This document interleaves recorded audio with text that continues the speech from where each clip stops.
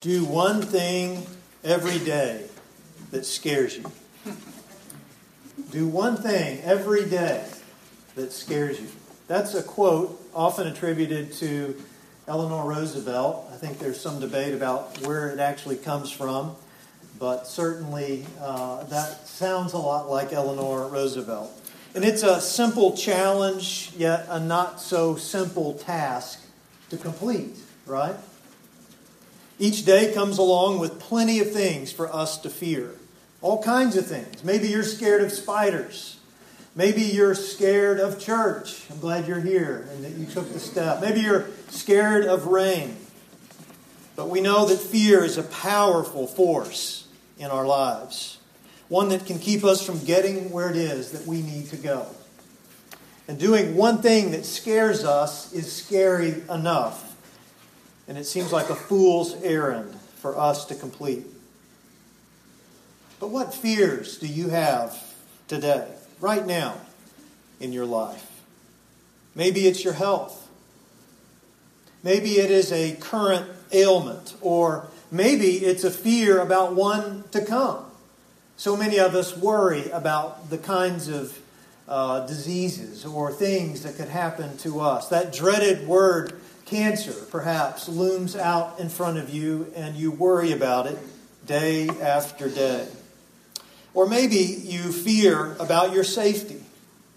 You can't help but do that, right? Watching the news and you see the violent crime that is seemingly out of control right here in the Shreveport-Bossier area. And it can leave you quite vulnerable, at least feeling vulnerable.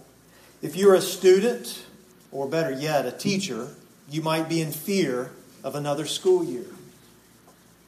On a larger scale, it is possible you and I have fear increasing each day as volatile words are exchanged carelessly between two precarious men about war and nuclear bombs.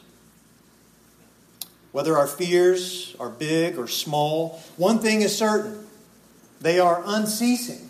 They are inevitable parts of life. You cannot escape from fear, for it is all around us. And it can be a healthy thing as well. But today I want to talk about the unhealthy aspects of fear. And what we do with our fears is really up to us, isn't it? As we hear in our gospel text for this morning, and as you'll see illustrated in this beautiful painting here, we understand that we have a choice about what we do with our fears, whether we allow them to overwhelm us or whether we step out and step on top of them and get control over them in our lives. And what Jesus taught Peter and the other disciples in the boat that day was about staying on top of fear. And it's what we need to learn today as well. As you can see here, there's a lot going on there. And I still don't know what the guy's doing off on the left-hand side. I think he's fishing or something. I don't think he has any fear. But if you look at all the different paintings there are about this particular story, you will see that there is fear on the faces of those in the boat. And this represents the church. These are the disciples, the followers of Jesus, who are out in this boat as it is being tossed to and fro by the waves. But if we are going to get on top of our fears, we need to do what they did, and ultimately what we realize is a challenge for us each and every day. First, we need to recognize Jesus when fears come our way. The disciples out in the boat, they didn't recognize Jesus. If you look back there at the text in front of you and the one we just heard read from Matthew's Gospel, the disciples just didn't recognize Jesus as he was walking on water. I mean, someone walking on the water wasn't within their realm of possibilities. It wasn't like they were thinking, oh, there's another guy walking on the water. I mean, they hadn't seen anything like this before. And it just wasn't something that would be possible for them. And so they thought, this is a ghost. This is, we've heard about tales at the sea, of the sea, and strange things happening. People hearing voices and seeing ghosts and things. And so they began to maybe wonder, well, this has got to be a ghost. We've never seen anything. And they were terrified. Matthew says they cried in their fear. And then Jesus spoke to them and told them not to fear. By the way, this is a refrain that we find over and over in the Gospels and throughout the Bible. Do not fear. It would be interesting to go and count. I'm sure somebody has and has listed this somewhere. How many times fear is mentioned in the Bible? But it seems like it's almost on every page. Do not fear. And Jesus spoke those words to him. And Peter says, Lord, if it is you. And so he's not quite sure either. Even after Jesus speaks, he knows the voice of Jesus. He knows what Jesus looks like. He spent a lot of time with him.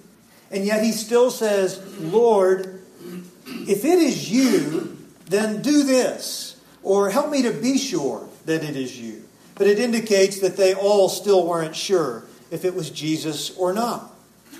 It was, however, Jesus. But a Jesus that didn't match their very limited view of him.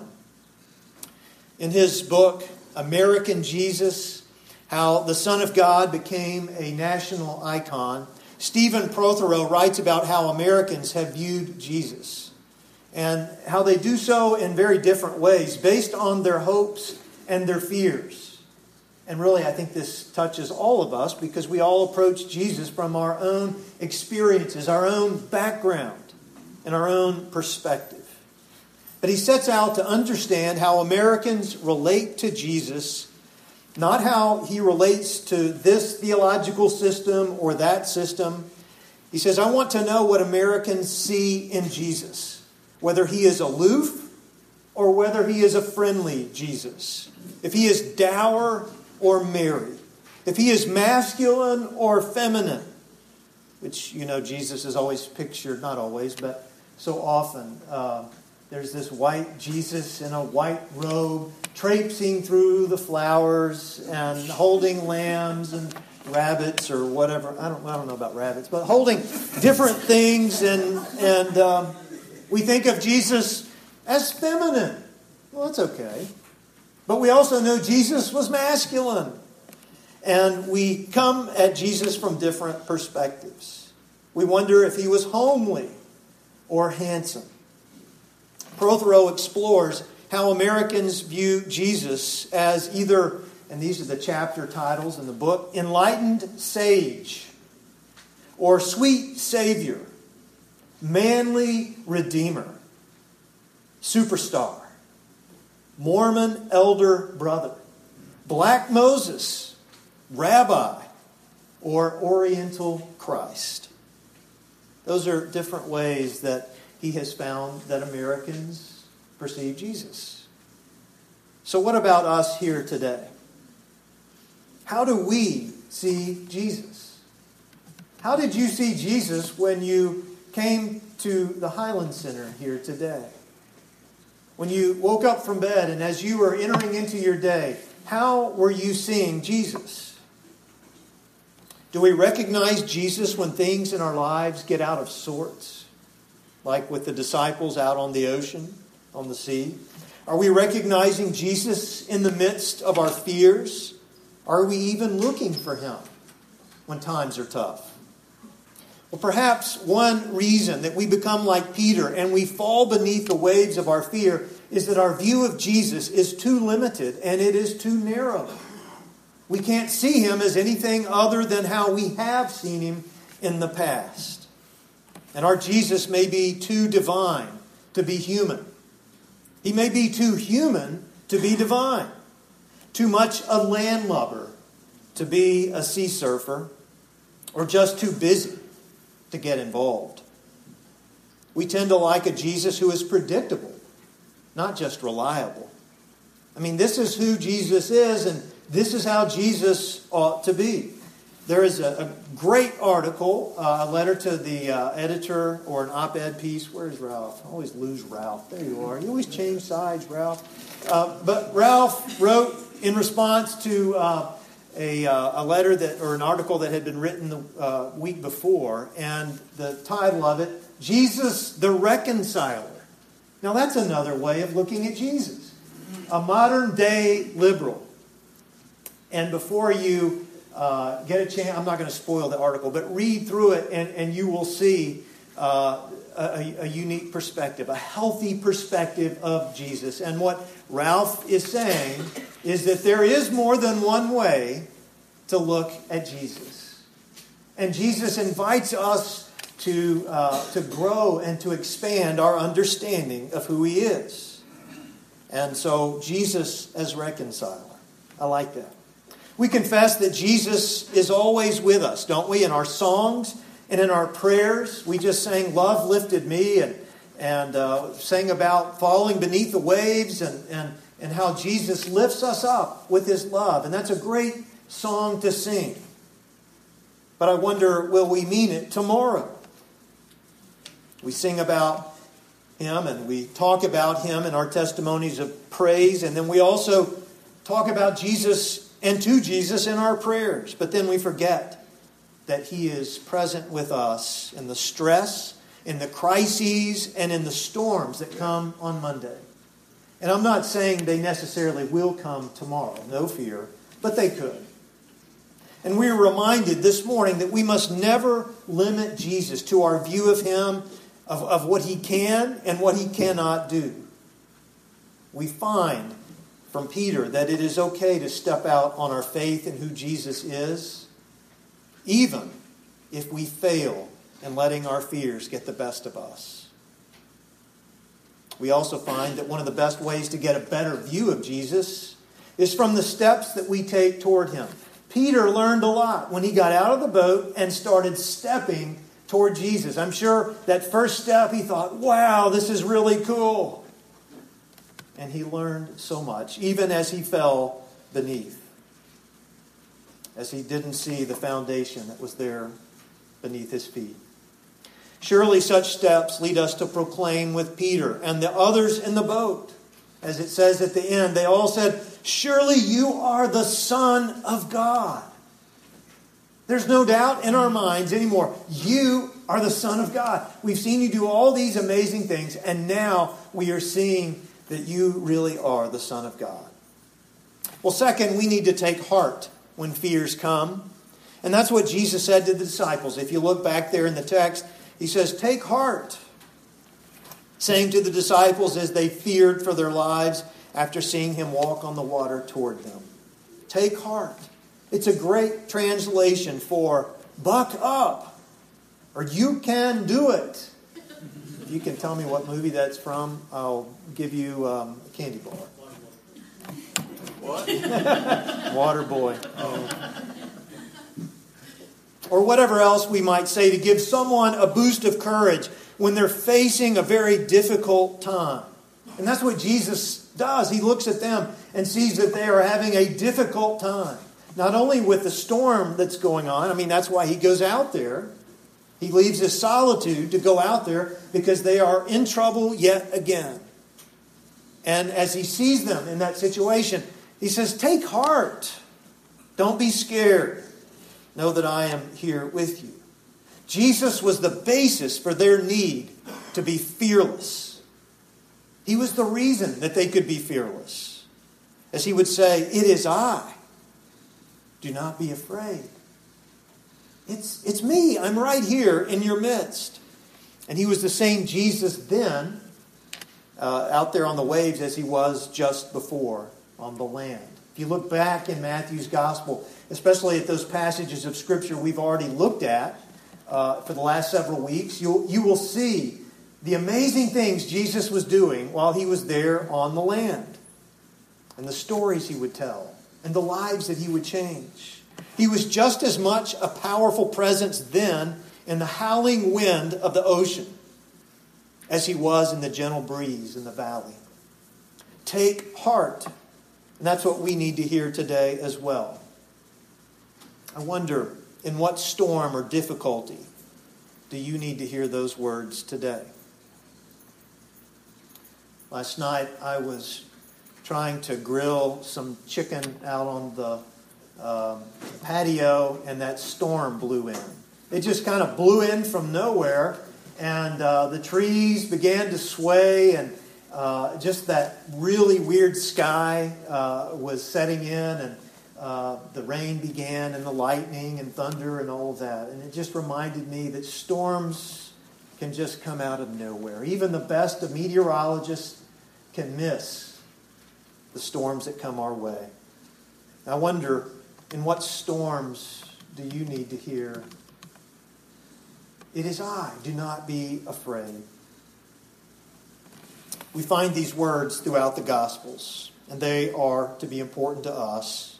They are words that we need to hear from the Scripture, but they're also words that we need to hear from other Christians. And this is a reason that we gather here this morning on a rainy Sunday morning. Why it is that we get up and go to church, because we need to hear words such as "take heart" or "buck up" or whatever, in order to move forward to get through the rest of the storm that we are in. And so we say them to each other. We need to hear them in our ears and in our hearts as we get around other people in worship and in service. And they are words that we need to say to others, those who are in the boat or those who have stepped out in faith and need your encouragement to keep on walking. Third, we need to keep the perspective when fears come. Peter was doing so well with his fear, and you get the idea here. His face looks a little bit different as he is starting to fall, as Jesus grabs him by the hand and begins to pull him. And there's some great images out there of looking up through the water and seeing Jesus reach down, as if you are Peter and he is reaching down to get you. Peter was doing so well with his fear, wasn't he? I mean, he was stepping beyond it to join Jesus on top of the water. But we know what happened next. I mean, it's what could have happened to any of us. He lifted his eyes off of Jesus and he put them on the force of the wind that was blowing around him. It's like he was hearing the negative voices that were coming into his head about the things that were getting ready to happen to him. And he quickly began to sink. I mean, what happened to Peter? He was doing it, right? He was walking on water. Well, the answer to that is one that we actually know quite well. We know what happened, for it is what has happened to us plenty of times, right? He lost perspective. And we would all be lying today if we said that we did not know what it is like to fall beneath the water. There are storms that come our way and just rock our lives to the point that we have no idea how we're ever going to move forward, how it is that we're ever going to survive. And remembering what it was like to walk with Jesus when things were going well seems such a distant memory that we can never, ever get back to that. Maybe that's where you are today. Maybe you find yourself in the midst of all of that. Are you familiar with funambulists, Bill? I always have to ask you these questions. Okay. Well, I wasn't either. But they are the people who walk on tightropes, a funambulist. Okay? Dan Thurman writes about them in his book, Off Balance and On Purpose. He writes that a good tightrope walker is always making adjustments and is never perfectly balanced. So if you've ever seen one of those guys walk from one tall building to another or across Niagara Falls, they are never perfectly balanced. Thurman observes that when new students step onto the rope or the cable, they almost always begin with the same flawed game plan. They stare downward at the wire to ensure that they have the proper footing. I mean, that's what you and I would do. And so they fall. So what is the solution to this dilemma? He says, if you have ever closely watched professional tightrope walkers, you may recall that they never look down at their feet or the wire to either side of their hands or the balance pole, whatever they're on. They don't look at it. Rather, they keep their head up and they look forward to the goal, the faraway platform that they're trying to get to. that is out in front of them. They keep their perspective. And bad things happen when they lose it. We can respond to our fears by keeping our eyes on what it is that is before us. Keeping the proper perspective in the midst of the storms. Not looking down. Not looking at the winds and the swell of the waves that are coming at us. But looking at Jesus and continuing to keep our perspective right there on Him. The wind and the waves, they won't disappear from our lives. They will always be there. Always. And we will always worry about them. But we must learn to never look at them. When we look at them for too long, we do lose perspective and our imagination runs rampant, fueling our instinctive urge to flee and to take cover. When we look at them too long, we get conditioned to look for more. Oh, there'll be another storm, or I just know something bad is about to happen. Do you know people like this? These are not the kind of people you want to hang around, right? Oh, I made it through, but I know something bad is going to happen again. It's just my luck. We all feel that way at times. But we need to quit looking at the storms. And looking for more is no way to ever get out of the boat, by the way. You'll never get out of it if you keep looking at your problems. It is no way to get anywhere. Your life is consumed by fear for things that are yet to be. We are to look beyond the waves of fear, to fix our eyes on what will save us from them, on the Jesus who is unshaken and is stepping all over them. What we see when we look at Jesus is that He is the same Jesus who had power to turn water into wine, 5 loaves and 2 fish into basketfuls left over, blindness into vision, deafness into hearing, and a withered hand into a grasping handshake. All of that is right here in Matthew's gospel before we even get to this. The Jesus who did all of this is the same Jesus who stands with us in the midst of the winds blowing against us in our time of storms. The question is, do you see Him? Are you keeping Him in your perspective? As we go into this next week, one, no doubt, with plenty of things to fear, may you and I step all over our fears. Just to step all over them, realizing these things, recognizing who Jesus is, taking heart in His words to us, and keeping Him right there in our perspective. Let's pray.